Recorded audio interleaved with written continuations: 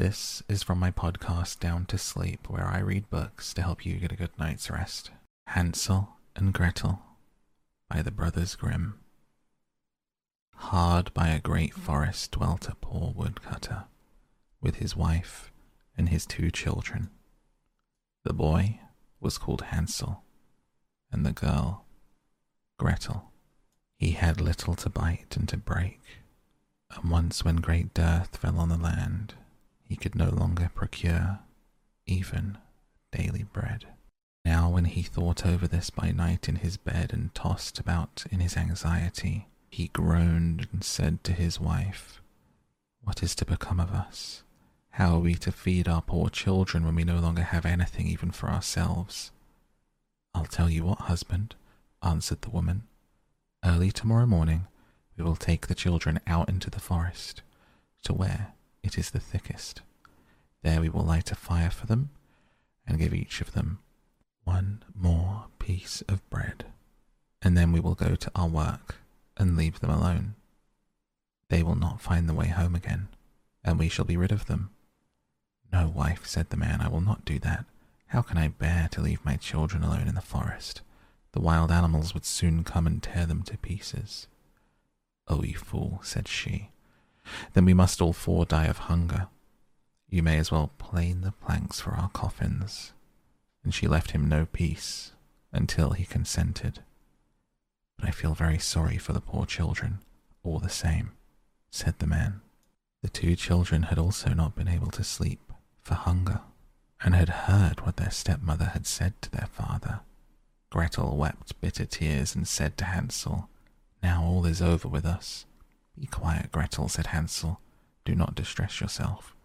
I will soon find a way to help us." And when the old folks had fallen asleep, he got up and put on his little coat, opened the door below and crept outside. The moon shone brightly, and the white pebbles which lay in front of the house glittered like real silver pennies. Hansel stooped and stuffed the little pocket of his coat with as many as he could get in. Then he went back and said to Gretel, "Be comforted, dear little sister, and sleep in peace. God will not forsake us." And he lay down again in his bed. And when day dawned, but before the sun had risen, the woman came and awoke the 2 children, saying, "Get up, you sluggards. We're going into the forest to fetch wood." She gave each a little piece of bread and said, "There's something for your dinner, but do not eat it up before then, for you will get nothing else." Gretel took the bread under her apron as Hansel had the pebbles in his pocket. Then they all set out together on the way to the forest. When they had walked a short time, Hansel stood still and peeped back at the house, and did so again and again. His father said, "Hansel, what are you looking at there and staying behind for? Pay attention and do not forget how to use your legs." "Ah, father," said Hansel, "I'm looking at my little white cat, which is sitting up on the roof and wants to say goodbye to me." The wife said, "Fool, that is not your little cat. That is the morning sun shining on the chimneys." Hansel, however, had not been looking back at the cat, but had been constantly throwing one of the white pebble stones out of his pocket on the road. When they had reached the middle of the forest, the father said, "Now, children, pile up some wood, and I will light a fire that you may not be cold." Hansel and Gretel gathered brushwood together as high as a little hill. The brushwood was lighted, and when the flames were burning very high, the woman said, "Now, children, lay yourselves down by the fire and rest. We will go into the forest and cut some wood. When we have done, we will come back and fetch you away." Hansel and Gretel sat by the fire, and when noon came, each ate a little piece of bread, and as they heard the strokes of the wood axe, they believed that their father was near. It was not the axe, however, but a branch which he had fastened to a withered tree, which the wind was blowing backwards and forwards. And as they had been sitting such a long time, their eyes closed with fatigue, and they fell fast asleep. When at last they awoke, it was already dark night. Gretel began to cry and said, "How are we to get out of the forest now?" But Hansel comforted her and said, "Just wait a little until the moon has risen, and we will soon find the way." And when the full moon had risen, Hansel took his little sister by the hand and followed the pebbles, which shone like newly coined silver pieces, and showed them the way. They walked the whole night long, and by break of day came once more to their father's house. They knocked at the door, and when the woman opened it and saw that it was Hansel and Gretel, she said, "You naughty children, why have you slept so long in the forest? We thought you were never coming back at all." The father, however, rejoiced, for it had cut him to the heart to leave them behind alone. Not long afterwards, there was once more great dearth throughout the land, and the children heard their mother saying at night to their father, "Everything is eaten again. We have 1/2 loaf left, and that is the end. The children must go. We will take them further into the wood, so they will not find their way out again. There is no other means of saving ourselves." The man's heart was heavy, and he thought, "It would be better for you to share the last mouthful with your children." The woman, however, would listen to nothing that he had to say, and scolded and reproached him. He who says A must say B likewise, and as he had yielded the first time, he had to do a second time also. The children, however, were still awake, and had heard the conversation. And when the old folks were asleep, Hansel again got up, and wanted to go out and pick up the pebbles as he had done before.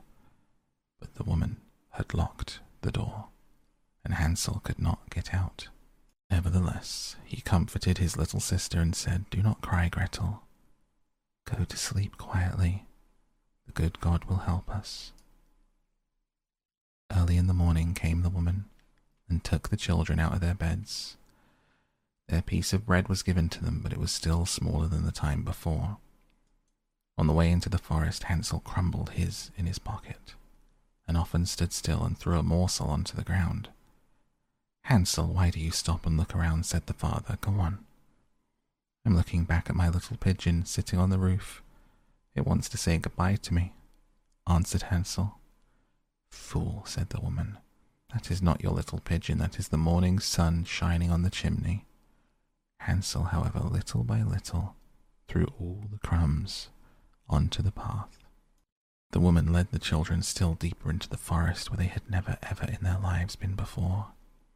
Then a great fire was again made, and the mother said, "Sit there, you children, and when you are tired, you may sleep a little. We are going into the forest to cut wood.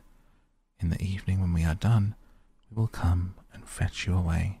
When it was noon, Gretel shared her piece of bread with Hansel, who had scattered his by the way.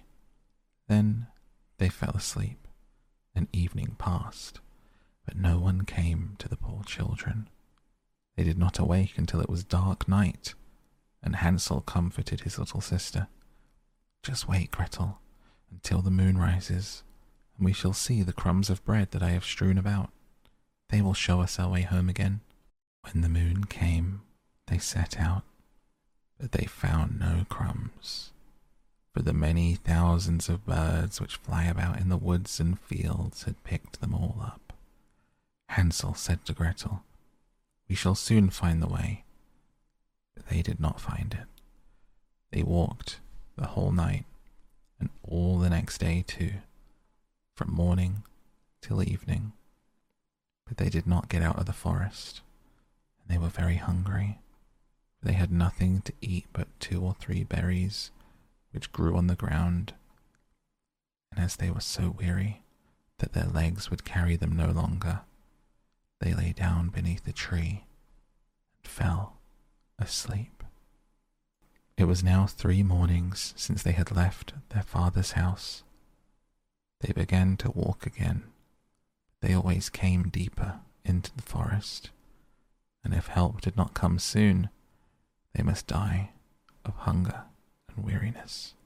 When it was midday, they saw a beautiful snow-white bird sitting on a bough, which sang so beautifully and delightfully that they stood still and listened to it.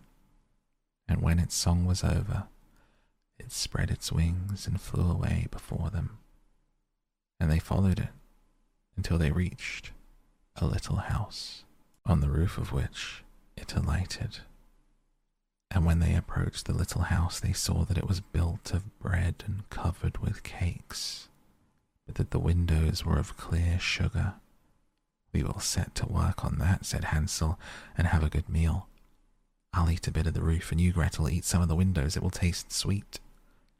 Hansel reached up above and broke off a little of the roof to try and see how it tasted, and Gretel leant against the window and nibbled at the panes, and a soft voice cried from the parlour, "Nibble, nibble, gnaw, who is nibbling at my little house?"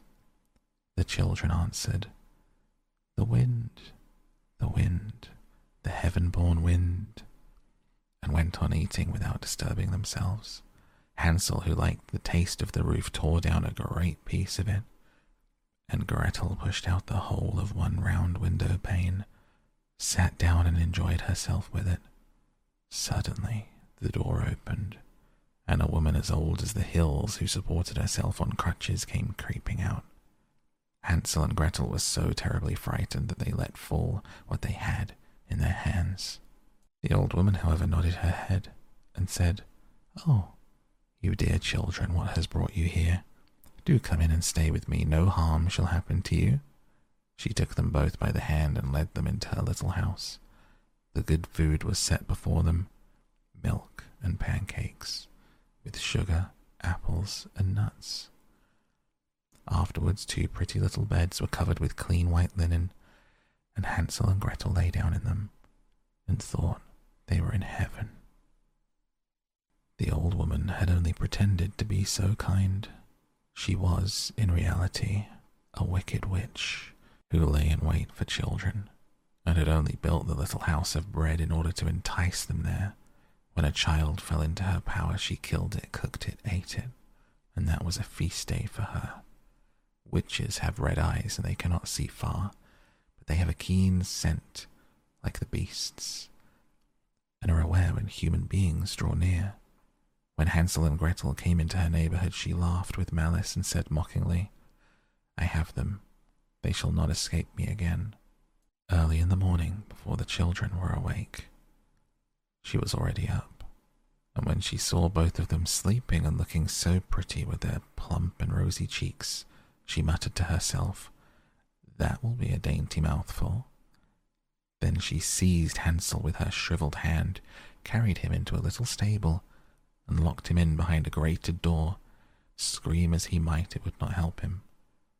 Then she went to Gretel, shook her till she awoke, and cried, "Get up, lazy thing. Fetch some water and cook something good for your brother. He's in the stable outside and is to be made fat. When he is fat, I will eat him." Gretel began to weep bitterly, but it was all in vain, for she was forced to do what the wicked witch commanded. And now the best food was cooked for poor Hansel, but Gretel got nothing but crab shells. Every morning the woman crept to the little stable and cried, "Hansel, stretch out your finger that I may feel if you will soon be fat." Hansel, however, stretched out a little bone to her, and the old woman, who had dim eyes, could not see it, and thought it was Hansel's finger, and was astonished that there was no way of fattening him. When 4 weeks had gone by and Hansel still remained thin, she was seized with impatience and would not wait any longer. "Now then, Gretel," she cried to the girl, "stir yourself and bring some water. Let Hansel be fat or lean, tomorrow I will kill him and cook him." Ah, how the poor little sister did lament when she had to fetch the water. How her tears did flow down her cheeks. "Dear God, do help us," she cried. "If the wild beasts in the forest had but devoured us, we should at any rate have died together." "Just keep your noise to yourself," said the old woman. "It won't help you at all." Early in the morning, Gretel had to go out and hang up the cauldron with the water and light the fire. "We will bake first," said the old woman. I have already heated the oven and kneaded the dough." She pushed poor Gretel out to the oven, from which flames of fire were already darting. "Creep in," said the witch. "See if it's properly heated so we can put the bread in." And once Gretel was inside, she intended to shut the oven and let her bake in it, and then she would eat her too. But Gretel saw what she had in mind and said, "I do not know how I'm going to do it. How do I get in?" "Silly goose," said the old woman. "The door is big enough. Look, I can get in myself." And she crept up and thrust her head into the oven, and Gretel gave her a push that drove her far into it and shut the iron door and fastened the bolt. Then she began to howl quite horribly, but Gretel ran away, and the godless witch was miserably burnt to death. Gretel, however, ran like lightning to Hansel, opened his little stable and cried, "Hansel, we are saved, the old witch is dead." Hansel sprang like a bird from its cage when the door is opened. How they rejoiced and embraced each other and danced about and kissed. And as they had no longer any need to fear her, they went into the witch's house, and in every corner stood chests full of pearls and jewels. "These are far better than pebbles," said Hansel, and thrust into his pockets whatever could be got in. And Gretel said, "I too will take something home," and filled her pinafore full. "But now we must be off," said Hansel, "that we may get out of the witch's forest." When they had walked for 2 hours, they came to a great stretch of water. "We cannot cross," said Hansel. "I see no footplank and no bridge." "There is also no ferry," answered Gretel. "But a white duck is swimming. If I ask her, she will help us." Then she cried, little duck, dost thou see? Hansel and Gretel are waiting for thee. There's never a plank or bridge in sight. Take us across on thy back so white." The duck came to them, and Hansel seated himself on its back and told his sister to sit by him. "No," replied Gretel, "that will be too heavy for the little duck. She shall take us across one after the other." The good little duck did so, and when they were once safely across and had walked for a short time, the forest seemed to be more and more familiar to them, and at length they saw from afar their father's house. They began to run. They rushed into the parlour and threw themselves around their father's neck. The man had not known one happy hour since he had left his children in the forest. The woman, however, was dead. Gretel emptied her pinafore until pearls and precious stones ran about the room, and Hansel threw one handful after another out of his pocket to add to them, and all anxiety was at an end, and they lived together in perfect happiness. Fairy Tales by the Brothers Grimm. Little Red Cap. Once upon a time, there was a dear little girl who was loved by everyone who looked at her, but most of all by her grandmother, and there was nothing else that she would not have given to the child. Once she gave her a little cap of red velvet, which suited her so well that she would never wear anything else, so she was always called Little Red Cap.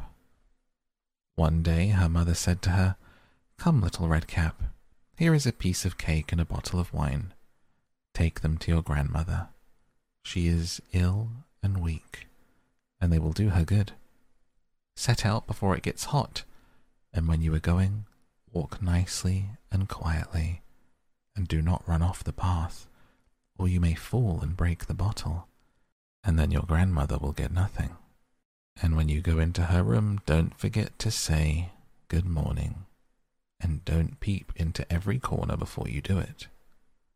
"I will take great care," said Little Red Cap to her mother, and gave her hand on it. The grandmother lived out in the wood, half a league from the village, and just as Little Red Cap entered the wood, a wolf met her. Redcap did not know what a wicked creature he was, and was not at all afraid of him. "Good day, little Redcap," said he. "Thank you kindly, wolf. Whither away so early, little Redcap?" "To my grandmother's." "What have you got in your apron?" "Cake and wine. Yesterday was baking day, so poor sick grandmother is to have something good, to make her stronger." "Where does your grandmother live, little Redcap?" "A good quarter of a league farther on in the wood. Her house stands under the 3 large oak trees. The nut trees are just below. You surely must know it," replied little Redcap. The wolf thought to himself, "What a tender young creature, what a nice plump mouthful. She will be better to eat than the old woman.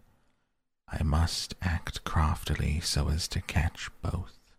So he walked for a short time by the side of little Redcap, and then he said, "See, little Redcap, how pretty the flowers are about here.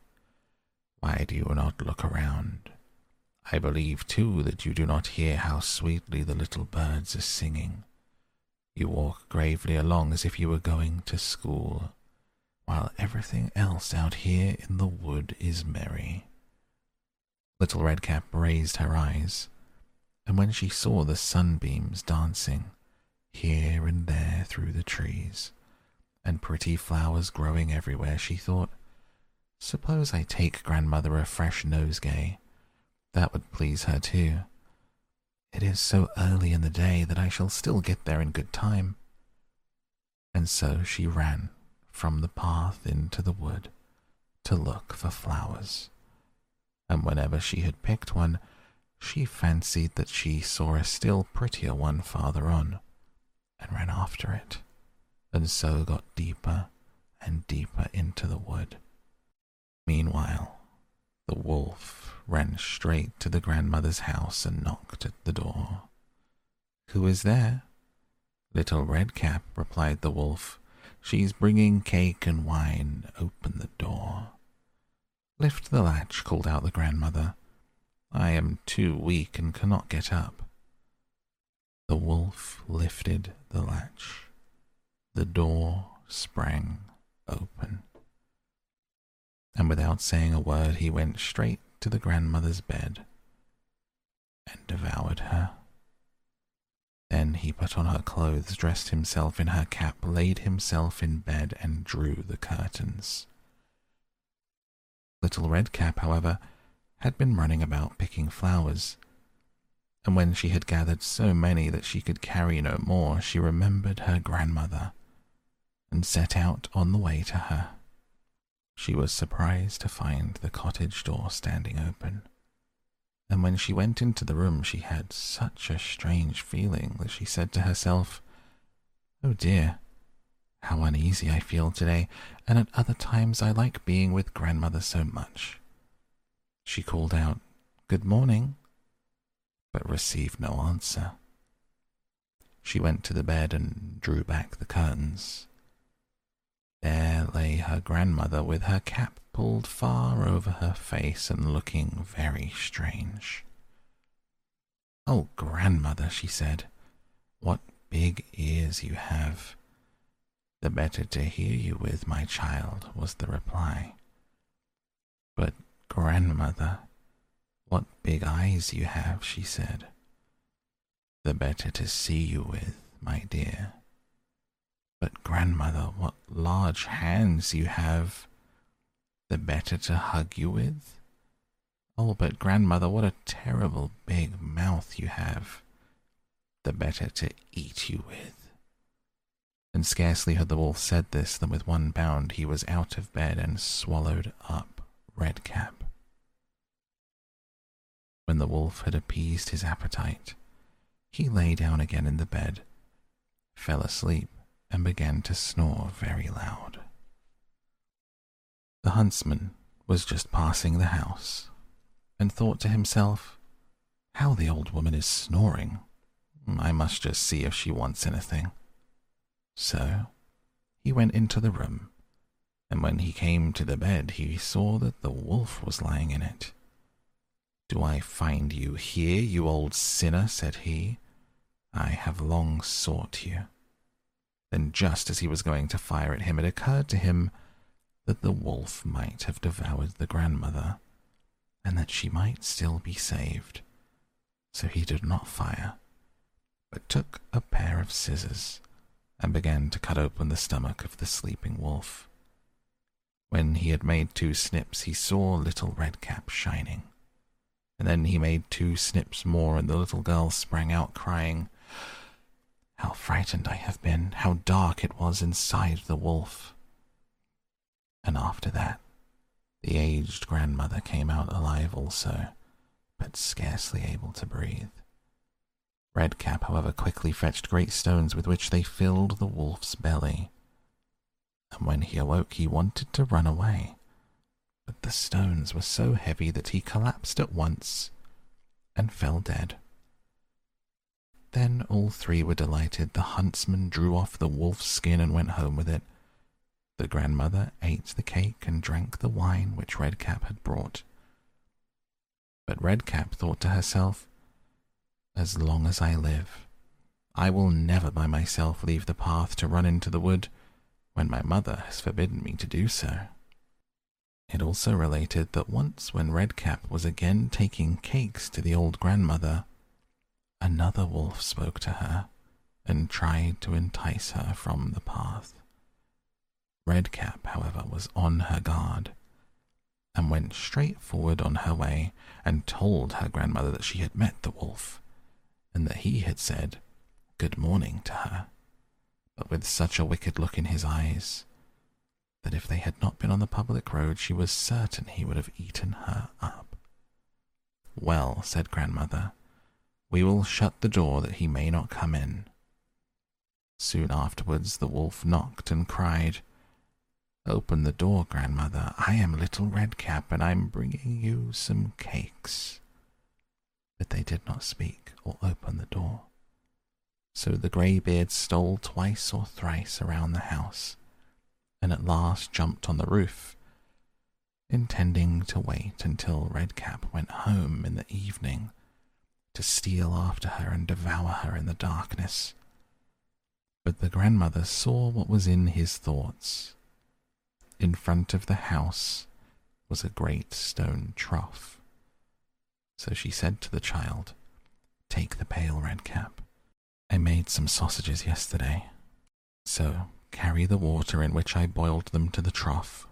Redcap carried until the great trough was quite full. The smell of sausages reached the wolf, and he sniffed and peeped down, and at last stretched out his neck so far that he could no longer keep his footing and began to slip, and slipped down from the roof straight into the great trough and was drowned. But Redcap went joyously home, and no one ever did anything to harm her again. That silly wolf. Let's read another one. Rumpelstiltskin. By the side of a wood, in a country a long way off, ran a fine stream of water, and upon the stream there stood a mill.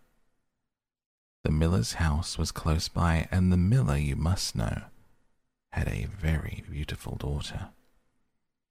She was, moreover, very shrewd and clever, and the miller was so proud of her that he one day told the king of the land, who used to come and hunt in the wood, that his daughter could spin gold out of straw.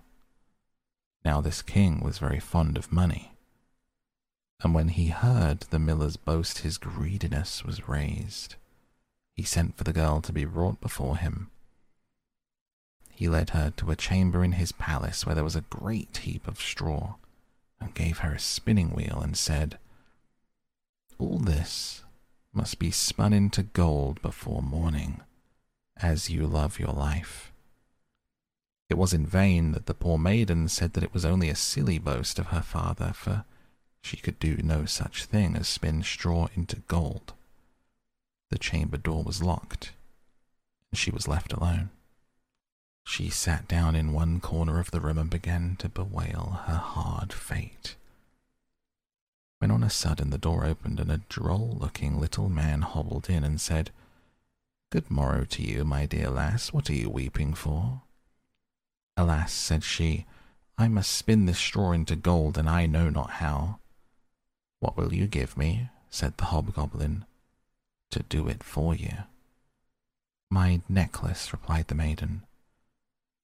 He took her at her word and sat himself down to the wheel and whistled and sang, "Round about, lo and behold, reel away, straw into gold." And round about the wheel went merrily, the work was quickly done, and the straw was all spun into gold. When the king came and saw this, he was greatly astonished and pleased, but his heart grew still more greedy of gain. He shut up the poor miller's daughter again with a fresh task. Then she knew not what to do and sat down once more to weep, but the dwarf soon opened the door and said, "What will you give me to do your task?" "The ring on my finger," said she. So her little friend took the ring and began to work at the wheel again, and whistled and sang, "Round about, lo and behold, reel away, straw into gold." Long before morning all was done again. The king was greatly delighted to see all this glittering treasure, but still he had not enough. He took the miller's daughter to a yet larger heap and said, "All this must be spun tonight, and if it is, you shall be my queen." As soon as she was alone, that dwarf came in and said, "What will you give me to spin gold for you this third time?" "I have nothing left," said she. "Then say you will give me," said the little man, "the first little child you may have when you are queen." "That may never be," thought the miller's daughter, and as she knew no other way to get her task done, she said she would do what he asked. Round went the wheel again to the old song. The mannikin once more spun the heap into gold. The king came in the morning, and finding all he wanted, was forced to keep his word. So he married the miller's daughter, and she really became queen. At the birth of her first little child, she was very glad and forgot the dwarf and what she had said. But one day he came into her room where she was sitting playing with her baby, and put her in mind of it. Then she grieved sorely at her misfortune and said she would give him all the wealth in the kingdom if he would let her off. But in vain, till at last her tears softened him, and he said, "I will give you 3 days' grace, and if during that time you tell me my name, you shall keep your child." The queen lay awake all night thinking of all the odd names she had ever heard. She sent messengers all over the land to find out new ones. The next day the little man came, and she began with Timothy, Ichabod, Benjamin, Jeremiah, all the names that she could remember. But to all and each of them he said, "Madam, that is not my name." The second day she began with all the comical names that she could hear, Bandylegs, Hunchback, Crookshanks, and so on. The little gentleman still said to every one of them, "Madam, that is not my name." The third day one of the messengers came back and said, "I have travelled 2 days without hearing of any other names, but yesterday, as I was climbing a high hill among the trees of the forest where the fox and the hare bid each other good night, I saw a little hut. Before the hut burnt a fire, and round the fire a funny little dwarf was dancing, up on one leg, and singing, 'Merrily the feast I'll make. Today I'll brew, tomorrow bake. Merrily I'll dance and sing, for the next day will a stranger bring. Little does my lady dream, Rumpelstiltskin is my name.'" When the queen heard this, she jumped for joy, and as soon as her little friend came, she sat down upon her throne, called all of her court round to enjoy the fun. The nurse stood by her side with the baby in her arms, as if it was quite ready to be given up. The little man began to chuckle at the thought of having the poor child to take home with him to his hut in the woods. He cried out, "Now, lady, what is my name?" "Is it John?" asked she. "No, madam." "Is it Tom?" "No, madam." "Is it Jemmy?" "It is not." "Can your name be Rumpelstiltskin?" said the lady slyly. "Some witch told you that." "Some witch told you that," cried the little man, and dashed his right foot in a rage so deep into the floor that he was forced to lay hold of it with both hands to pull it out.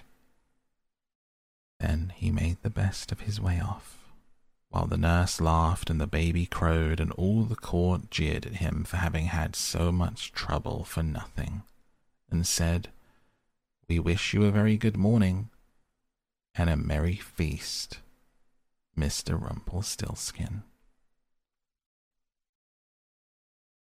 Shall we have one more, just in case you need a little bit of extra time to get down to sleep tonight? The Golden Goose. There was a man who had 3 sons, the youngest of whom was called Dummling, and was despised, mocked, and sneered at on every occasion. It happened that the eldest wanted to go into the forest to hew wood, and before he went his mother gave him a beautiful sweet cake and a bottle of wine in order that he might not suffer from hunger or thirst. When he entered the forest he met a little grey-haired old man, who bade him good day and said, "Do give me a piece of cake out of your pocket, and let me have a draught of your wine. I am so hungry and thirsty." But the clever son answered, "If I give you my cake and wine, I shall have none for myself. Be off with you." And he left the little man standing and went on. But when he began to hew down a tree, it was not long before he made a false stroke, and the axe cut him in the arm, so that he had to go home and have it bound up. And this was the little grey man's doing.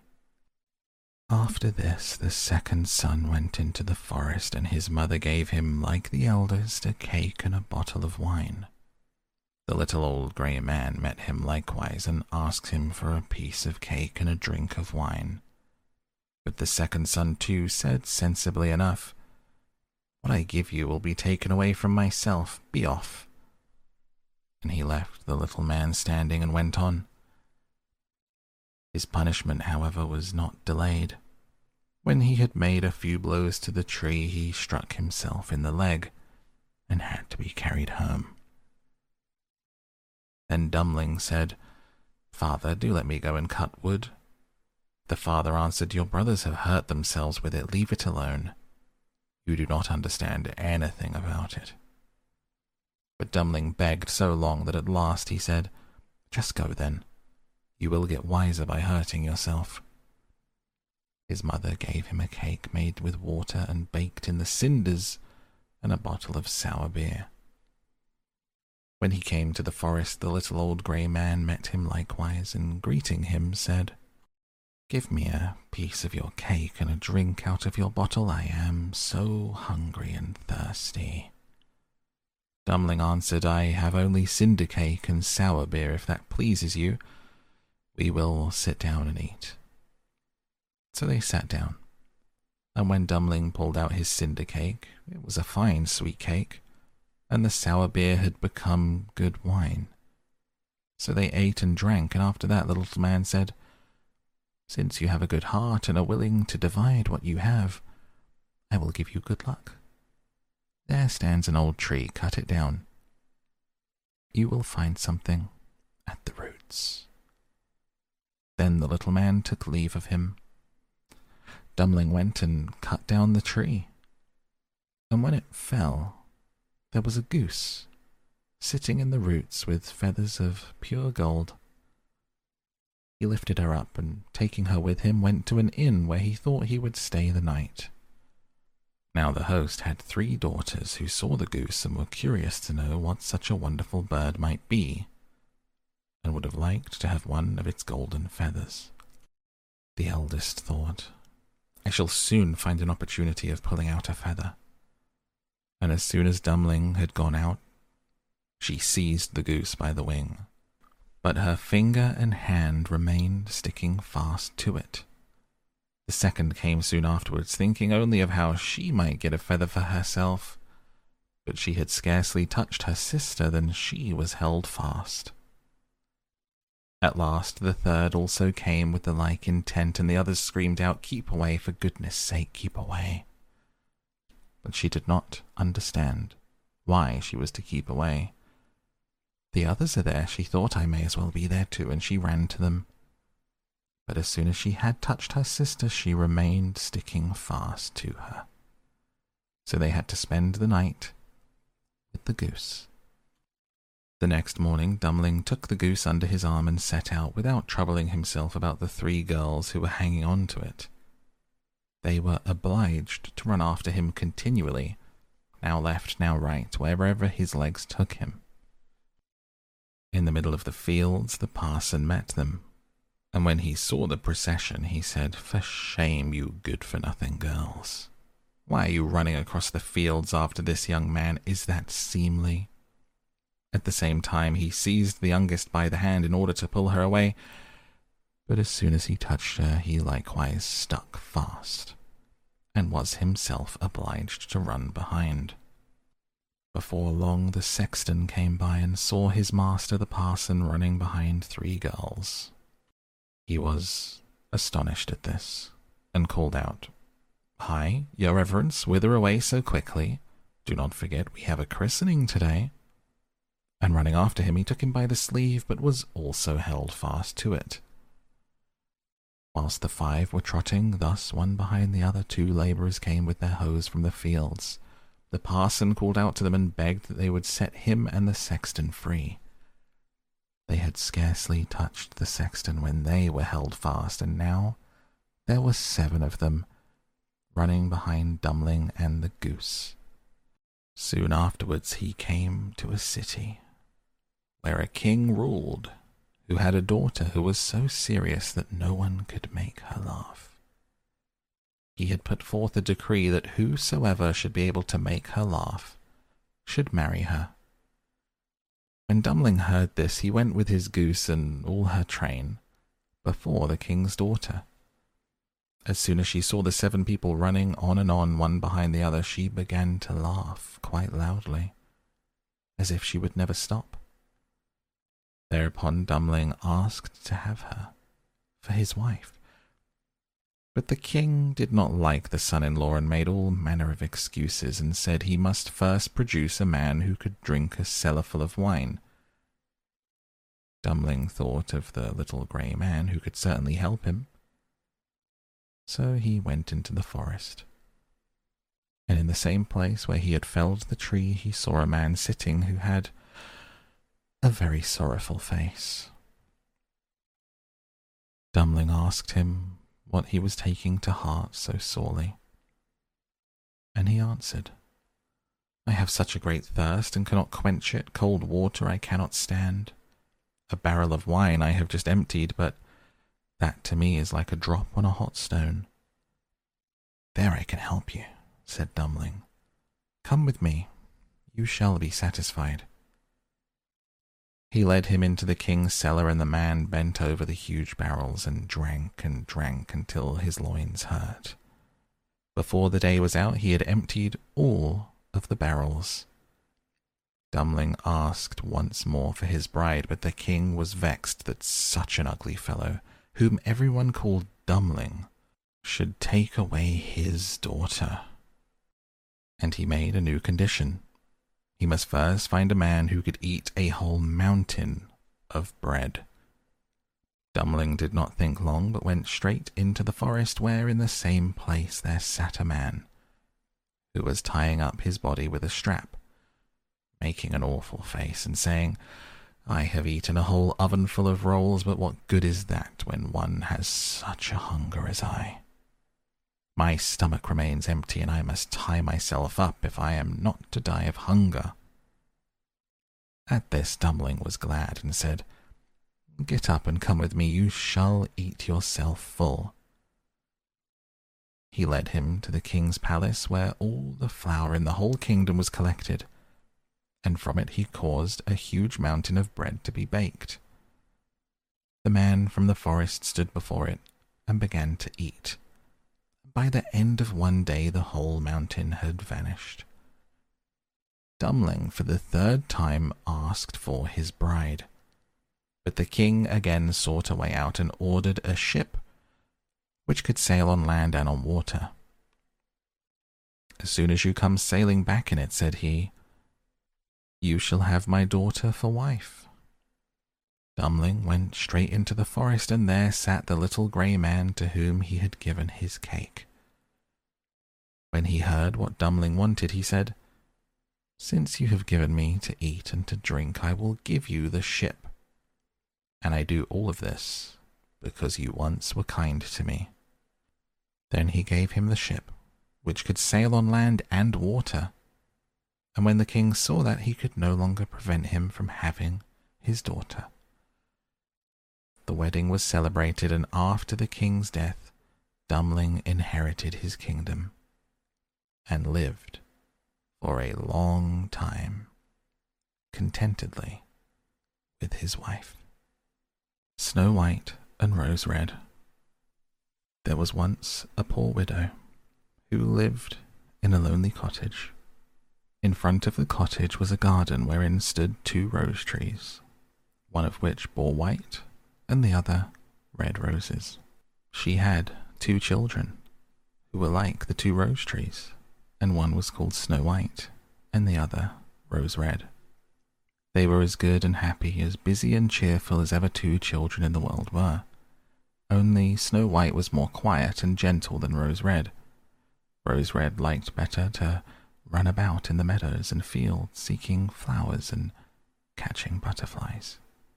But Snow White sat at home with her mother and helped her with her housework, or read to her when there was nothing to do.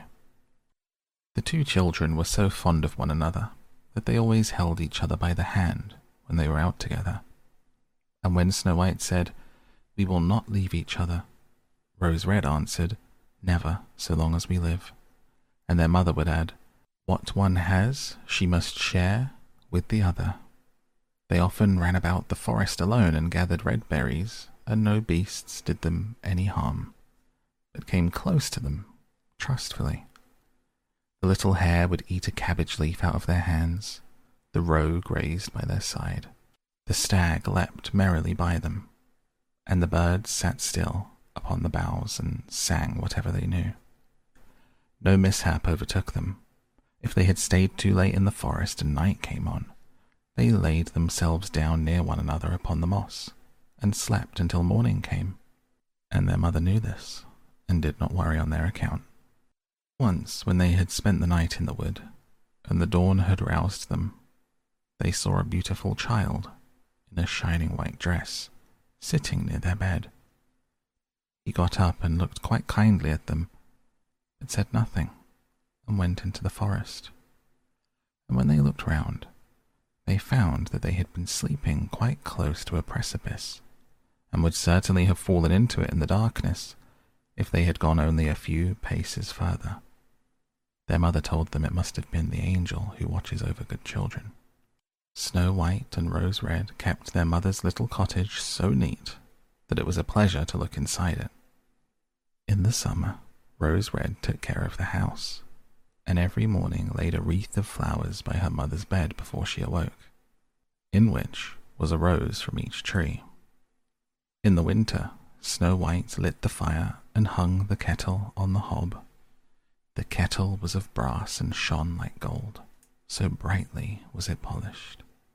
In the evening, when the snowflakes fell, the mother said, "Go, Snow White, and bolt the door." And then they sat round the hearth, and the mother took her spectacles and read aloud out of a large book. and the two girls listened as they sat and spun.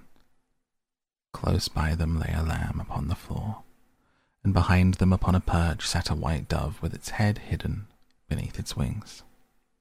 One evening, as they were thus sitting comfortably together, someone knocked at the door as if he wished to be let in. The mother said, "Quick, Rose Red, open the door. It must be a traveller who is seeking shelter." Rose Red went and pushed back the bolt, thinking that it was a poor man, but it was not. It was a bear that stretched his broad black head within the door. Rose Red screamed and sprang back. The lamb bleated, the dove fluttered, and Snow White hid herself behind her mother's bed. But the bear began to speak, and said, "Do not be afraid. I will do you no harm. I am half frozen, and only want to warm myself a little beside you." "Poor bear," said the mother, "lie down by the fire. Only take care that you do not burn your coat." And then she cried, "Snow White, Rose Red, come out. The bear will do you no harm. He means well." So they both came out, and by the lamb and dove came nearer and were not afraid of him. The bear said, "Here, children, knock the snow out of my coat a little." So they brought the broom and swept the bear's hide clean, and he stretched himself by the fire and growled contentedly and comfortably. It was not long before they grew quite at home, and played tricks with their clumsy guest. They tugged his hair with their hands, put their feet upon his back and rolled him about, or they took a hazel switch and beat him, and when he growled they laughed. But the bear took it all in good part. Only when they were too rough he called out, "Leave me alive, children. Snow White, Rose Red, will you beat your wooer dead?" When it was bedtime and the others went to bed, the mother said to the bear, "You can lie there by the hearth, then you will be safe from the cold and the bad weather." As soon as day dawned, the two children let him out, and he trotted across the snow into the forest. Henceforth, the bear came every evening at the same time, laid himself down by the hearth, and let the children amuse themselves with him as much as they liked. They got so used to him that the doors were never fastened until their black friend had arrived.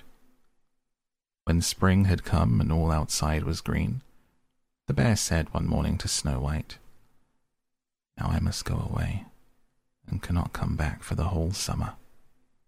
"Where are you going then, dear bear?" asked Snow White. "I must go into the forest and guard my treasures from the wicked dwarfs. In the winter, when the earth is frozen hard, they are obliged to stay below, and cannot work their way through. But now, when the sun has thawed and warmed the earth, they break through, and come out to pry and steal, and what once gets into their hands and in their caves does not easily see daylight again." Snow White was quite sorry at his departure, and as she unbolted the door for him, and the bear was hurrying out, he caught against the bolt, and a piece of his hairy coat was torn off, and it seemed to Snow White as if she had seen gold shining through it. But she was not sure about it. The bear ran away quickly and was soon out of sight behind the trees. A short time afterwards, the mother sent her children into the forest to get firewood. There they found a big tree which lay felled on the ground. Close by the trunk something was jumping backwards and forwards in the grass. They could not make out what it was. When they came nearer, they saw a dwarf with an old withered face and a snow-white beard a yard long. The end of the beard was caught in a crevice of the tree. The little fellow was jumping about like a dog tied to a rope, and did not know what to do. He glared at the girls with his fiery red eyes and cried, "Why do you stand there? Can you not come here and help me?" "What you up to, little man?" asked Rose Red. "You stupid prying goose," answered the dwarf. "I was going to split the tree to get a little wood for cooking. The little bit of food that we people get is immediately burnt up with heavy logs. We do not swallow as much as you coarse, greedy folk. I had just driven the wedge safely in, and everything was going as I wished, but the cursed wedge was too smooth, and suddenly sprang out. The tree closed so quickly I could not pull out my beautiful white beard. So now it is tight, and I cannot get away. And the silly, sleek, milk-faced things laugh how odious you are. The children tried very hard, but they could not pull the beard out. It was caught too fast. I'll run and fetch something, said Rose Red. You senseless goose, snarled the dwarf. Why should you fetch someone? You were already too many for me. Can you not think of something better? Don't be impatient, said Snow White. I will help you. She pulled her scissors out of her pocket and cut off the end of the beard. As soon as the dwarf felt himself free, he laid hold of a bag which lay amongst the roots of the tree and was full of gold. He lifted it up, grumbling to himself. Uncouth people, cut off a piece of my fine beard, bad luck to you. He swung the bag upon his back and went off without even once looking at the children. Some time afterwards, Snow White and Rose Red went to catch a dish of fish. As they came near the brook, they saw something like a large grasshopper jumping towards the water, as if it were going to leap in. They ran to it and found it was the dwarf. Where are you going? Said Rose Red. You surely don't want to go into the water. I'm not such a fool, cried the dwarf. Don't you see that the accursed fish wants to pull me in? The little man had been sitting there fishing, and unluckily the wind had tangled up his beard with the fishing line. A moment later, a big fish made a bite, and the feeble creature had not strength to pull it out. The fish kept the upper hand, and pulled the dwarf towards him. He held on to all the reeds and rushes, but it was of little good, for he was forced to follow the movements of the fish, and was in urgent danger of being dragged into the water. The girls came just in time. They held him fast and tried to free his beard from the line, but all in vain. Beard and line were entangled fast together. There was nothing to do but bring out the scissors and cut the beard, whereby a small part of it was lost. When the dwarf saw that, he screamed out, Is that civil, you toadstool, to disfigure a man's face? Was it not enough to clip off the end of my beard? Now you've cut off the best part of it. I cannot let myself be seen by my people. I wish you had been made to run the soles off your shoes. He took out a sack of pearls which lay in the rushes, and without another word he dragged it away and disappeared behind a stone. It happened that soon afterwards the mother sent the two children to the town to buy needles and thread, and laces and ribbons. The road led them across a heath upon which huge pieces of rock lay strewn about. There they noticed a large bird hovering in the air, flying slowly, round and round above them. It sank lower and lower, and at last settled near a rock not far away. Immediately they heard a loud, piteous cry. They ran up and saw with horror that the eagle had seized their old acquaintance, the dwarf, and was going to carry him off. The children, full of pity, at once took tight hold of the little man, and pulled against the eagle so long that at last he let his booty go. As soon as the dwarf had recovered from his first fright, he cried with his shrill voice, Could you not have done it more carefully? You dragged at my brown coat, so now it's all torn and full of holes, you clumsy creatures. He took up a sack full of precious stones and slipped away, again under the rock into his hole. The girls, who by this time were used to his ingratitude, went on their way and did their business in town. As they crossed the heath again on their way home, they surprised the dwarf, who had emptied out his bag of precious stones in a clean spot, and had not thought that anyone would come there so late. The evening sun shone upon the brilliant stones. They glittered and sparkled with all colours so beautifully that the children stood still and stared at them. Why do you stand gaping there? Cried the dwarf. His ashen-grey face became copper-red with rage. He was still cursing when a loud growling was heard, and a black bear came trotting towards them out of the forest. The dwarf sprang up in a fright, but he could not reach his cave. The bear was already close. Then, in the dread of his heart, he cried, "Dear Mr. Bear, spare me. I will give you all of my treasures. Look, the beautiful jewels lying there. Grant me my life. What do you want with such a slender little fellow as I? You would not feel me between your teeth. Come, take these 2 wicked girls. They're tender morsels for you, fat as young quails. For mercy's sake, eat them." The bear took no heed of his words, but gave the wicked creature a single blow with his paw, and he did not move again. The girls had run away, but the bear called to them, "Snow White, Rose Red, do not be afraid. Wait, I will come with you." Then they recognized his voice and waited. And when he came up to them, suddenly his bear skin fell off, and he stood there, a handsome man, clothed all in gold. "I'm a king's son," he said. "I was bewitched by that wicked dwarf who had stolen my treasures. I have had to run about the forest as a savage bear till I was freed by his death. Now he has got his well-deserved punishment." Snow White was married to him, and Rose Red to his brother, and they divided between them the great treasure which the dwarf had gathered together in his cave. The old mother lived peacefully and happily with her children for many years. She took the 2 rose trees with her, and they stood before her window, and every year bore the most beautiful roses, white and red. The Elves and the Shoemaker.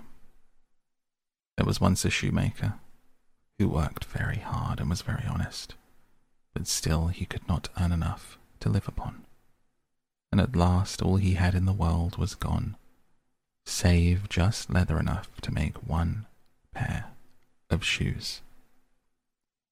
Then he cut his leather out all ready to make up the next day, meaning to rise early in the morning to his work. His conscience was clear and his heart light amidst all his troubles. So he went peaceably to bed, left all his cares to heaven, and soon fell asleep. In the morning, after he had said his prayers, he sat himself down to his work, when, to his great wonder, there stood the shoes already made upon the table. The good man knew not what to say or think at such an odd thing happening. He looked at the workmanship. There was not 1 false stitch in the whole job. All was so neat and true that it was quite a masterpiece. The same day a customer came in, and the shoes suited him so well that he willingly paid a price higher than usual for them. And the poor shoemaker with the money bought leather enough to make 2 pairs more. In the evening he cut out the work and went to bed early, that he might get up and begin betimes next day. But he was saved all the trouble, for when he got up in the morning, the work was done, ready to his hand. Soon in came buyers who paid handsomely for his goods. He bought leather enough for 4 pair more. He cut out the work again overnight and found it done in the morning as before, and so it went on for some time. What was got ready in the evening was always done by daybreak, and the good man soon became thriving and well off again. One evening, about Christmas time, as he and his wife were sitting over the fire chatting together, he said to her, "I should like to sit up and watch tonight, that we may see who it is that comes and does my work for me." The wife liked the thought, so they left a light burning and hid themselves in a corner of the room, behind a curtain that was hung up there, and watched what would happen. As soon as it was midnight, there came in 2 little naked dwarfs, and they sat themselves upon the shoemaker's bench, took up all the work that was cut out, and began to ply with their little fingers, stitching and wrapping and tapping away at such a rate that the shoemaker was all wonder, and could not take his eyes off of them. On they went, till the job was quite done, and the shoes stood ready for use upon the table. This was long before daybreak, and they bustled away as quick as lightning. The next day the wife said to the shoemaker, "These little wights have made us rich. We ought to be thankful to them and do them a good turn if we can. Quite sorry to see them run about as they do, and indeed it is not very decent. They have nothing upon their backs to keep off the cold. I'll tell you what, I'll make each of them a shirt, and a coat, and a waistcoat, and a pair of pantaloons into the bargain, and do you make each of them a little pair of shoes." The thought pleased the good cobbler very much, and one evening, when all the things were ready, they laid them on the table, instead of the work that they used to cut out, and they went and hid themselves to watch what the little elves would do. About midnight, in they came, dancing, skipping, hopped around the room, and then went to sit down to their work as usual. But when they saw the clothes lying for them, they laughed and chuckled and seemed mightily delighted. They dressed themselves in the twinkling of an eye. They danced and capered and sprang about, as merry as could be, till at last they danced out the door and away over the green. The good couple saw them no more, but everything went well with them from that time forward, as long as they lived. Our first story tonight will be The Frog Prince. One fine evening, a young princess put on her bonnet and clogs, and went out to take a walk by herself in a wood. And when she came to a cool spring of water that rose in the midst of it, she sat herself down to rest a while. Now she had a golden ball in her hand, which was her favourite plaything. She was always tossing it up in the air, and catching it again as it fell. After a time she threw it up so high that she missed catching it as it fell, and the ball bounded away and rolled along upon the ground, till at last it fell into the spring. The princess looked into the spring after her ball, but it was very deep, so deep that she could not see the bottom of it. Then she began to bewail her loss, and said, "Alas, if I could only get my ball again, I would give all of my fine clothes and jewels and everything that I have in the world." Whilst she was speaking, a frog put its head out of the water, and said, "Princess, why do you weep so bitterly?" "Alas," said she, "what can you do for me, you nasty frog? My golden ball has fallen into the spring."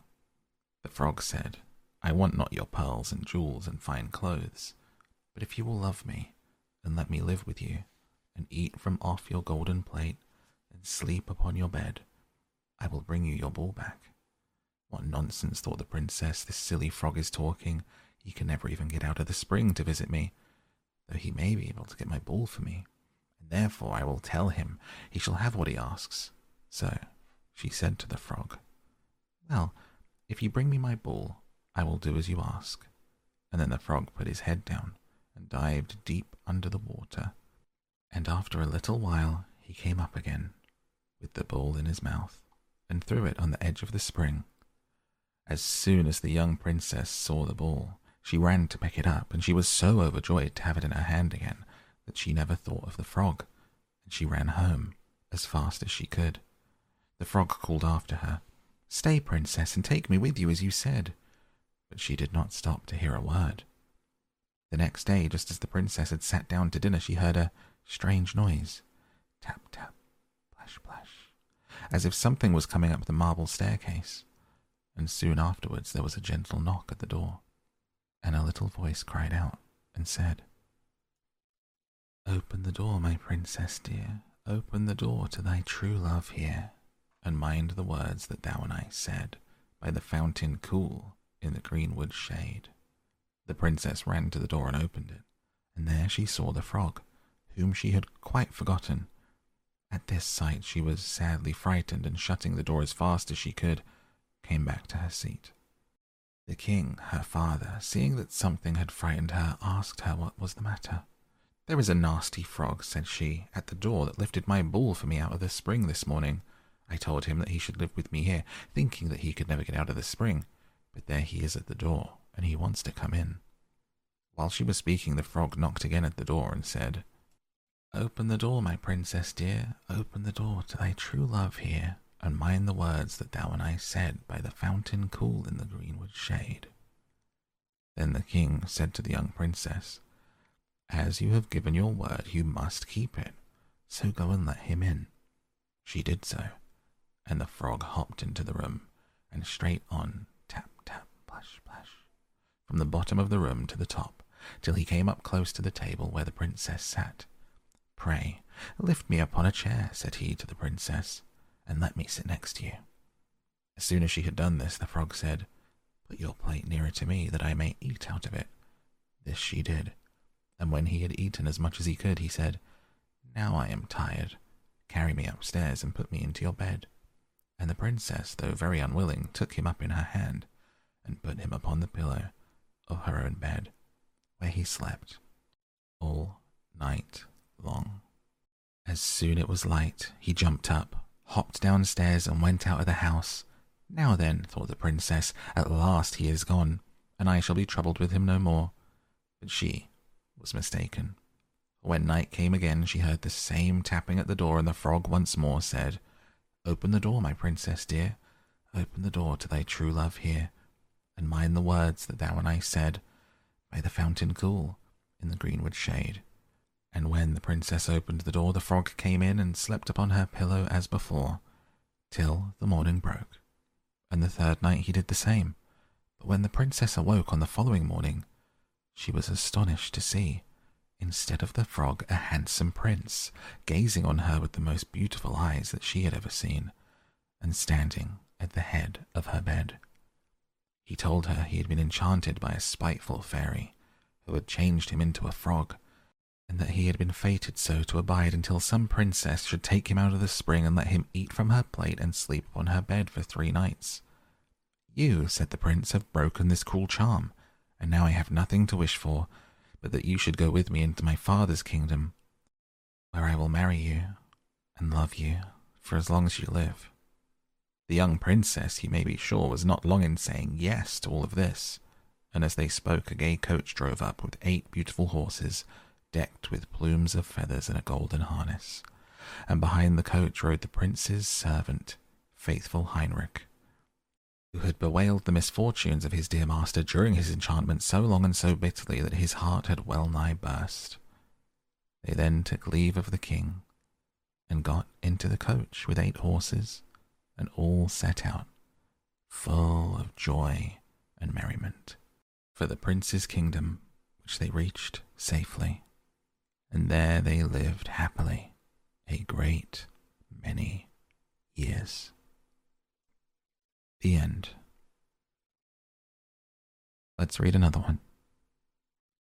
Rapunzel. There were once a man and a woman who had long in vain wished for a child. At length the woman hoped that God was about to grant her desire.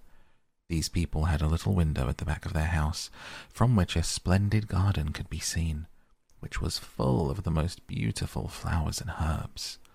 It was, however, surrounded by a high wall, and no one dared to go into it because it belonged to an enchantress, who had great power and was dreaded by all the world. One day the woman was standing by this window and looking down into the garden, when she saw a bed, which was planted with the most beautiful rampion, and it looked so fresh and green that she longed for it. She quite pined away, and began to look pale and miserable. Then her husband was alarmed and asked, "What ails you, dear wife?" "Ah," she replied, "if I can't eat some of the rampion which is in the garden behind our house, I shall die." The man, who loved her, thought, "Sooner than let your wife die, bring her some of the rampion yourself. Let it cost what it will." At twilight, he clambered down over the wall into the garden of the enchantress, hastily clutched a handful of rampion, and took it to his wife. She at once made herself a salad of it and ate it greedily. It tasted so good to her, so very good, that the next day she longed for it 3 times as much as before. If he was to have any rest, her husband must once more descend into the garden, In the gloom of evening, he let himself down again, and when he clambered down the wall he was terribly afraid, for he saw the enchantress standing before him. "How can you dare," she said with an angry look, "descend into my garden and steal my rampion like a thief? You shall suffer for it." "Ah," answered he, "let mercy take the place of justice. I only made up my mind to do it out of necessity. My wife saw your rampion from the window and felt such a longing for it that she would have died if she had not got some to eat." Then the enchantress allowed her anger to be softened and said to him, "If the case be as you say, I will allow you to take away with you as much rampion as you will. Only I make one condition. You must give me the child which your wife will bring into the world. It shall be well treated, and I will care for it like a mother." The man in his terror consented to everything, and when the woman was brought to bed, the enchantress appeared at once, gave the child the name of Rapunzel, and took it away with her. Rapunzel grew into the most beautiful child under the sun. When she was 12 years old, the enchantress shut her into a tower which lay in a forest and had neither stairs nor door, but quite at the top was a little window. When the enchantress wanted to go in, she placed herself beneath it and cried, "Rapunzel, Rapunzel, let down your hair to me." Rapunzel had magnificent long hair, fine as spun gold, and when she heard the voice of the enchantress, she unfastened her braided tresses, wound them round one of the hooks of the window above, and then the hair fell 20 ells down, and the enchantress climbed up by it. After a year or two, it came to pass that the king's son rode through the forest and passed by the tower. Then he heard a song which was so charming that he stood still and listened. This was Rapunzel, who in her solitude passed her time in letting her sweet voice resound. The king's son wanted to climb up to her and looked for the door to the tower, but none was to be found. He rode home, but the singing had so deeply touched his heart that every day he went out into the forest and listened to it. Once, when he was thus standing behind a tree, he saw that an enchantress came there, and he heard how she cried, "Rapunzel, Rapunzel, let down your hair to me." Then Rapunzel let down her braids of her hair, and the enchantress climbed up to her. "If that is the ladder by which one mounts, I too will try my fortune," said he. And the next day, when it began to grow dark, he went to the tower and cried, "Rapunzel, Rapunzel, let down your hair to me." Immediately the hair fell down, and the king's son climbed up. At first Rapunzel was terribly frightened when a man, such as her eyes had never yet beheld, came to her. But the king's son began to talk to her quite like a friend, and told her that his heart had been so stirred that it had let him have no rest, and he had been forced to see her. Then Rapunzel lost her fear, and when he asked her if she would take him for a husband, and she saw that he was young and handsome, she thought, "He will love me more than old Dame Gothel does," and she said yes, and laid her hand in his. She said, "I will willingly go away with you, but I do not know how to get down. Bring with you a skein of silk every time you come, and I will weave a ladder with it, and when that is ready I will descend, and you will take me on your horse." They agreed that until that time he should come to her every evening, for the old woman came by day. The enchantress remarked nothing of this until once Rapunzel said to her, "Tell me, Dame Gothel, how it happens that you are so much heavier for me to draw up than the young king's son. He is with me in a moment." "Ah, you wicked child," cried the enchantress, "what do I hear you say? I thought I had separated you from all the world, and yet you have deceived me." In her anger she clutched Rapunzel's beautiful tresses, wrapped them twice around her left hand, seized a pair of scissors with the right, and snip, snap, they were cut off, and the lovely braids lay on the ground, and she was so pitiless that she took poor Rapunzel into a desert, where she had to live in great grief and misery. On the same day that she cast Rapunzel out, the enchantress fastened the braids of hair which she had cut off to the hook of the window, and when the king's son came and cried, "Rapunzel, Rapunzel, let down your hair to me," she let the hair down. The king's son ascended, but instead of finding his dearest Rapunzel, he found the enchantress, who gazed at him with a wicked and venomous look. "Aha!" she cried mockingly. You would fetch your dearest, but the beautiful bird sits no longer singing in the nest. The cat has got it, and will scratch out your eyes as well. Rapunzel is lost to you. You will never see her again." The king's son was beside himself with pain, and in his despair he leapt down from the tower. He escaped with his life, but the thorns into which he fell pierced his eyes. He wandered quite blind about the forest, ate nothing but roots and berries, and did naught but lament and weep over the loss of his dearest wife. Thus he roamed about in misery for some years, and at length came to the desert, where Rapunzel, with the twins to which she had given birth, a boy and a girl, lived in wretchedness. He heard a voice, and it seemed so familiar to him that he went towards it, and when he approached Rapunzel, Rapunzel knew him, and fell on his neck and wept. 2 of her tears wetted his eyes, and they grew clear again, and he could see with them as before. He led her to his kingdom, where he was joyfully received, and they lived for a long time, happy and contented. The end. Catskin. There was once a king whose queen had hair of the purest gold, and was so beautiful that her match was not to be met with on the whole face of the earth. But this beautiful queen fell ill, and when she felt that her end drew near, she called the king to her and said, "Promise me that you will never marry again, unless you meet with a wife who is as beautiful as I am and has golden hair like mine." Then, when the king in his grief promised all that she asked, she shut her eyes and died. But the king was not to be comforted, and for a long time never thought of taking another wife. At last, however, his wise men said, "This will not do. The king must marry again, that we may have a queen." So messengers were sent far and wide to seek for a bride as beautiful as the late queen. But there was no princess in the world so beautiful, and if there had been, still there was not one to be found who had golden hair. So the messengers came home, and had all their trouble for nothing.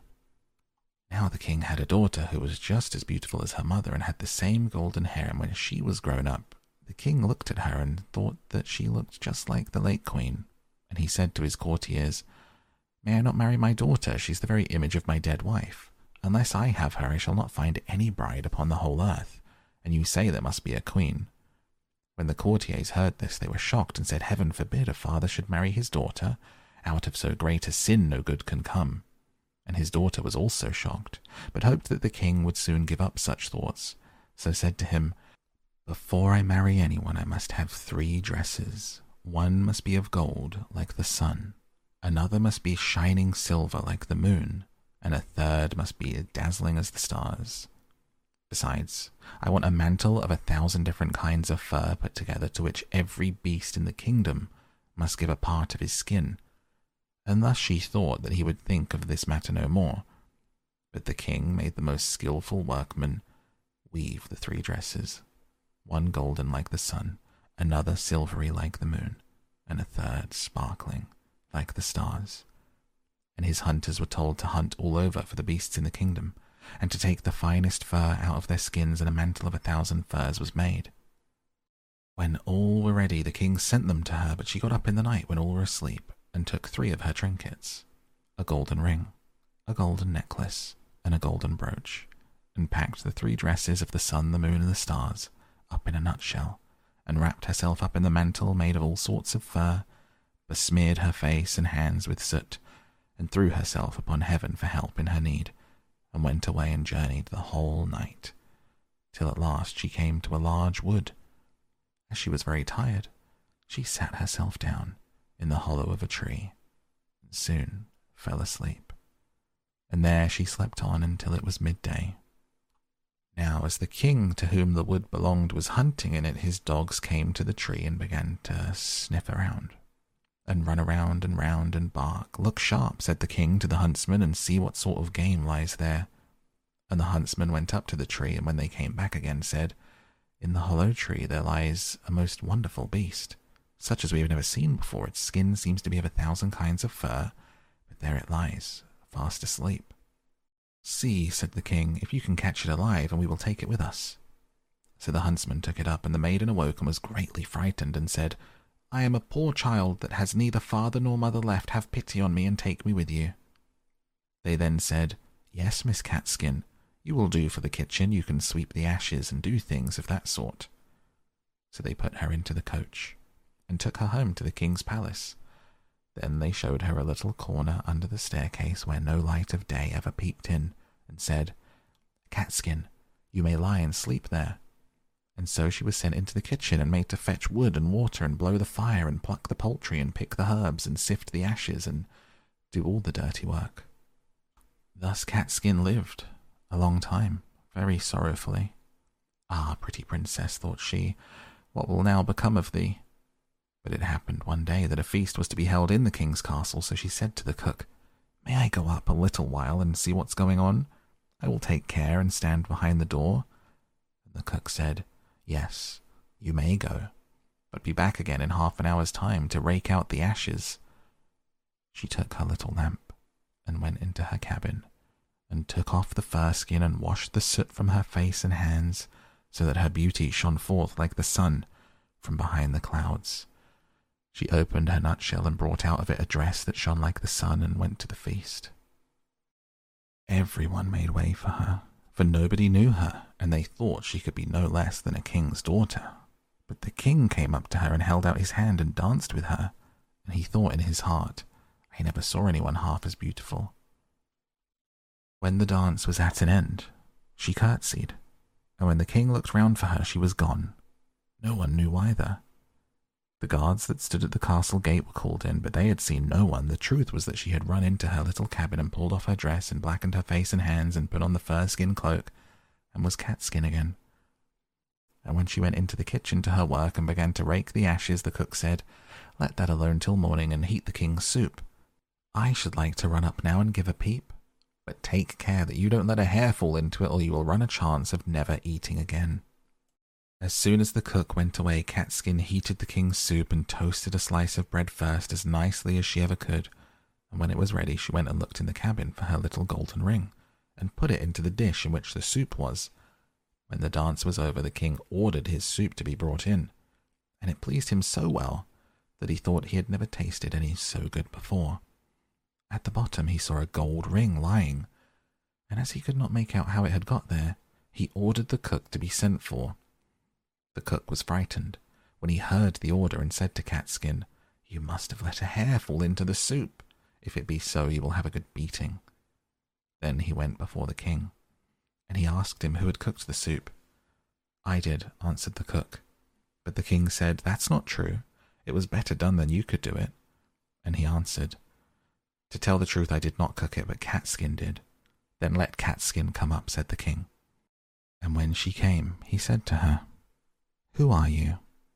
"I am a poor child," said she, "that has lost both father and mother." "How came you to be in my palace?" asked he. "I'm good for nothing," said she, "but to be a scullion girl and to have boots and shoes thrown at my head." "But how did you get the ring that was in the soup?" asked the king. Then she would not own that she knew anything about the ring. So the king sent her away again about her business. And after a time there was another feast, and Catskin asked the cook to let her go up and see it as before. "Yes," said he, "but come again in half an hour and cook the king the soup that he likes so much." She ran to her little cabin and washed herself quickly and took her dress out, which was silvery as the moon, and put it on. And when she went in looking like a king's daughter, the king went up to her and rejoiced at seeing her again. And when the dance began, he danced with her. After the dance was at an end, she managed to slip out, so slyly that the king did not see where she was gone, but she sprang into her little cabin and made herself into Catskin again, and went into the kitchen to cook the soup. Whilst the cook was above stairs, she got the golden necklace and dropped it into the soup. Then it was brought to the king, who ate it, and it pleased him as well as before. So he sent for the cook, who was again forced to tell him that Catskin had cooked it, Catskin was brought again before the king, but she still told him that she was only fit to have boots and shoes thrown at her head. But when the king had ordered a feast to be got ready for the third time, it happened just the same as before. "You must be a witch, Catskin," said the cook, "for you always put something into your soup so that it pleases the king better than mine." However, he let her go up as before. Then she put on her dress, which sparkled like the stars, and went into the ballroom in it. And the king danced with her again, and thought she had never looked as beautiful as she did then. So whilst he was dancing with her, he put a gold ring on her finger, without her seeing it, and ordered that the dance should be kept up a long time. When it was at an end, he would have held her fast by the hand, but she slipped away and sprang so quickly through the crowd that he lost sight of her. She ran as fast as she could into her little cabin under the stairs, but this time she kept away too long and stayed beyond the half hour. She had not time to take off her fine dress and threw her fur mantle over it, and in her haste she did not blacken herself with soot, but left one of her fingers white. She ran into the kitchen and cooked the king's soup, and as soon as the cook was gone, she put the golden brooch into the dish. And when the king got to the bottom, he ordered Catskin to be called once more, and saw the white finger, and the ring he had put on it whilst they were dancing. He seized her hand, and kept fast a hold of it, and when she wanted to loose herself and spring away, the fur cloak fell off a little on one side, and the starry dress sparkled underneath. He got a hold of the fur, he tore it off. Her golden hair, her beautiful form was seen, and she could no longer hide herself. She washed the soot and the ashes from her face, and showed herself to be the most beautiful princess upon the face of the earth. But the king said, "You are my beloved bride. We will never be parted from each other." And the wedding feast was held, and a merry day it was, as ever was heard or seen in that country, or indeed in any other. The Golden Bird. A certain king had a beautiful garden, and in the garden stood a tree which bore golden apples. These apples were always counted, and about the time when they began to grow ripe, it was found that every night one of them was gone. The king became very angry at this, and ordered the gardener to keep watch all night under the tree. The gardener set his eldest son to watch. At about 12 o'clock he fell asleep, and in the morning another of the apples was missing. Then the second son was ordered to watch, and at midnight he too fell asleep, and in the morning another apple was gone. Then the third son offered to keep watch, but the gardener at first would not let him for fear some harm should come to him. However, at last he consented, and the young man laid himself under the tree to watch. As the clock struck 12, he heard a rustling noise in the air, and a bird came flying that was of pure gold, and it was snapping at one of the apples with its beak. The gardener's son jumped up and shot an arrow at it, but the arrow did the bird no harm, only it dropped a golden feather from its tail and flew away. The golden feather was brought to the king in the morning, and all the council was called together. Everyone agreed that it was worth more than all of the wealth in the kingdom, but the king said, "One feather is of no use to me. I must have the whole bird." Then the gardener's eldest son set out and thought to find the golden bird very easily, and when he had gone but a little way, he came to a wood, and by the side of the wood he saw a fox sitting. So he took his bow and made ready to shoot at it. And then the fox said, "Do not shoot me, for I will give you good counsel. I know what your business is, and that you want to find the golden bird. You will reach a village in the evening, and when you get there, you will see 2 inns opposite to each other, one of which is very pleasant and beautiful to look at. Go not in there, but rest for the night in the other, though it may appear to you to be very poor and mean." But the son thought to himself, "What can such a beast know of this matter?" So he shot his arrow at the fox, but he missed it, and it set up its tail above its back and ran into the wood. Then he went his way, and in the evening came to the village where the 2 inns were. and in one of these were people singing and dancing and feasting, but the other looked very dirty and poor. "I should be very silly," said he, "if I went to that shabby house and left this charming place." So he went into the smart house and ate and drank at his ease, and forgot the bird and his country too. Time passed on, and as the eldest son did not come back, and no tidings were heard of him, the second son set out, and the same thing happened to him. He met the fox who gave him the good advice, but when he came to the 2 inns, his eldest brother was standing at the window where the merrymaking was, and called to him to come in, and he could not withstand the temptation, but went in, and forgot the golden bird and his country in the same manner. Time passed on again, and the youngest son too wished to set out into the wide world to seek for the golden bird. But his father would not listen to it for a long while, for he was very fond of his son and was afraid that some ill luck might happen to him also, and prevent his coming back. However, at last it was agreed he should go, for he would not rest at home. As he came to the wood, he met the fox and heard the same good counsel, but was thankful to the fox, and did not attempt his life as his brothers had done. So the fox said, "Sit upon my tail, and you will travel faster." So he sat down, and the fox began to run, and away they went over stock and stone, so quick that their hair whistled in the wind. When they came to the village, the son followed the fox's counsel, and without looking about him went to the shabby inn and rested there all night at his ease. In the morning came the fox again, and met him as he was beginning his journey, and said, "Go straight forward till you come to a castle, before which lie a whole troop of soldiers fast asleep and snoring. Take no notice of them, but go into the castle, and pass on and on till you come to a room where the golden bird sits in a wooden cage. Close by it stands a beautiful golden cage, but do not try to take the bird out of the shabby cage and put it into the handsome one, otherwise you will repent it." And then the fox stretched out his tail again, and the young man sat himself down, and away they went over stock and stone till their hair whistled in the wind. Before the castle gate all was as the fox had said, so the son went in and found the chamber where the golden bird hung in a wooden cage, and below stood the golden cage, and the 3 golden apples that had been lost were lying close by it.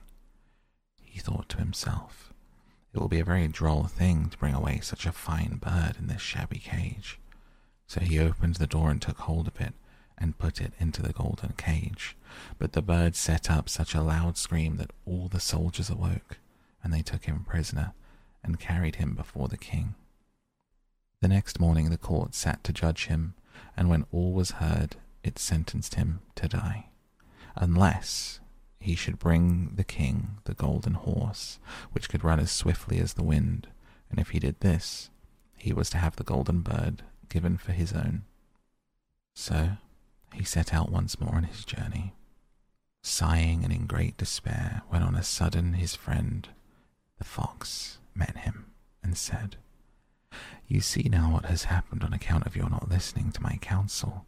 I will still, however, tell you how to find the golden horse. If you will do as I bid you, you must go straight on till you come to the castle, where the horse stands in his stall. By his side will lie the groom fast asleep and snoring. Take away the horse quietly, but be sure to put the old leathern saddle upon him, and not the golden one that is close by it." The son sat down on the fox's tail, and away they went over stock and stone, till the hair whistled in their wind. All went right, and the groom lay snoring with his hand upon the golden saddle. But when the son looked at the horse, he thought it a great pity to put the leathern sandal upon it. "I will give him the good one," said he. "I'm sure he deserves it." As he took the golden saddle, the groom awoke and cried out so loud that all the guards ran in and took him prisoner, and in the morning he was again brought before the court to be judged and sentenced to die. But it was agreed that if he could bring thither the beautiful princess, he should live, and have the bird and the horse given him for his own.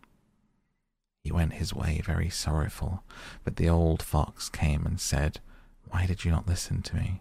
If you had, you would have carried away both the bird and the horse, yet will I once more give you counsel. Go straight on, and in the evening you will arrive at a castle. At 12 o'clock at night the princess goes to the bathing house. Go up to her and give her a kiss, and she will let you lead her away. But take care you do not suffer her to go and take leave of her father and mother." Then the fox stretched out his tail, and so away they went, over stock and stone, till their hair whistled again. As they came to the castle, all was as the fox had said, and at 12 o'clock the young man met the princess going to the bath, and gave her a kiss, and she agreed to run away with him, but begged with many tears that he would let her take leave of her father. At first he refused, but she wept still, more, and fell at his feet, till at last he consented. But the moment she came to her father's house, the guards woke, and he was taken prisoner again. Then he was brought before the king, and the king said, "You shall never have my daughter, unless in 8 days you dig away the hill that stops the view from my window." Now this hill was so big that the whole world could not take it away.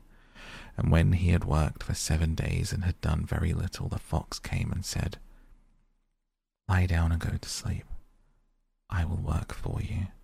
In the morning he awoke, and the hill was gone. So he went merrily to the king, and told him now that it was removed he must give him the princess. The king was obliged to keep his word, and away went the young man and the princess, and the fox came and said to him, "We will have all three, the princess, the horse, and the bird." "Ah," said the young man, "that would be a great thing, but how can you contrive it?" "If you will only listen," said the fox, "it can be done. When you come to the king and he asks for the beautiful princess, you must say, 'Here she is.'